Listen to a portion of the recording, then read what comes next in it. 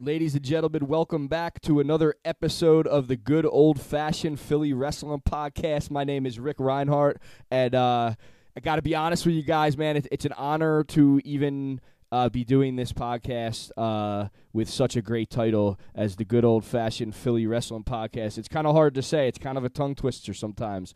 But today, we are going to be reviewing two matches that I witnessed from the Stu Hart tribute show from 1995. I'm sorry, it was an 50th anniversary show. So we're going to go right down the list here. I'm going to do the matches that I saw, and then I'm going to go back downstairs and watch some more. We got to see Chris Benoit versus Louis Spicolli, and I really thought about doing a whole episode here for Louis, being that we are here in Philadelphia, where Louis Spicolli left a serious imprint and mark on the wrestling world in a very short time in ECW. And I know Louis Spicolli was a Southern California wrestler who also could do the Lucha Libre stuff, because in that area the Lucha Libre stuff comes in a lot. It's right there, you know what I mean? Not far from Mexico. When I was down in San Diego, I ended up in Mexico by accident, and it was no problem getting over the border, but it was, it took me a little bit to get back, man. I got pulled over the whole nine, man. So check it. Chris Benoit versus Louis Spicolli. This was an interesting match watching it, because I've learned to love Louis Spicolli's style in the ring, and he was going up against Benoit, who was, one of the most, what's the word I'm looking for here, intense individuals in the history of the wrestling business. That's all I could really truly say about the man and his work, because his work is fucking phenomenal. And I'm not trying to big up the dude like that, but I was always a fan of Dynamite Kid, and watching Benoit is like watching him, man. I don't know what else to say about that besides that. Some of the way that match ended was really cool. Just kind of seeing how these different kinds of finishes are being used on this show, and just anything from the mid '90s, late '90s, '80s, all that stuff. It's so great to see the crowd and to see how people are not on smartphones. It really does make that much difference for me as somebody who's watching. You know what I mean? Now I'm going to do the match between the 1-2-3 Kid versus Keith Hart. This was an interesting match, man, because I could have swore that Keith was going to go over, especially with the 1-2-3 Kid being the heel. And I got to say, man, that was Sean Waltman in his prime. The 1-2-3 Kid, Six-Pac, X-Pac. I know X-Pac had a good run when he came back to the Attitude Era, but Six-Pac didn't do much in WCW because of his injury. He, however, was involved in probably the biggest revolutionary change in the history of the wrestling business, which was the NWO.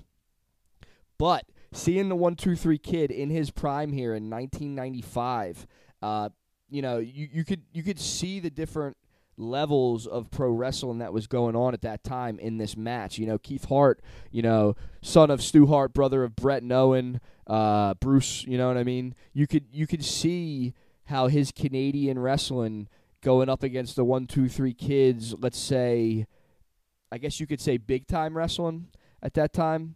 Being that WWF was the big time, still is the big time, and to be able to perform at that level, you got to be good. And the 1-2-3 Kid comes out swinging on this match, and I remember hearing about the 1-2-3 Kid in PWI before he became the 1-2-3 Kid, when he defeated Razor Ramon.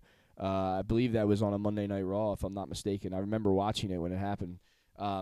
But yeah, so I remember hearing about the 1-2-3 Kid, like the Lightning Kid, and he had a couple other names back then. I don't want to say the wrong one, so I'm not going to say it. But I'd have to brush up on that. But just saying, the 1-2-3 Kid in 1995 was on a certain level of performing that you could only get to if you're performing almost every night. And those guys in the WWF, especially at that time, they were on the road like 300 days a year. So it shows. Now, there are some other matches that I'm going to get to. We're going to see Razor Ramon versus Owen Hart, which will be a good one, I'm sure. Terry Funk and Dory Funk Jr. versus Brian Pillman and Keith Hart. I can't wait to review that match. Any footage of Pillman, I just fucking love, man. And I'm, over the years, I've learned that Terry Funk and Dory Funk, they when I was growing up, they weren't my favorite guys, but you learn over the years to truly, truly appreciate them. And then, I was there for the Terry Funk ECW stuff. And at first, I didn't understand why he was getting pushed as hard as he was. But then you start seeing the guy and how he reinvented himself, and it's fucking amazing. I mean, Terry Funk is a fucking legend. And I'm going to surely call that match later tonight. And I can't wait to see this rematch, too. Davey Boy Smith versus Bret Hart. I remember earlier, 1993, I believe it was. It was either 92 or 93. Davey Boy and Bret Hart in the Wembley Stadium match, and I was a huge.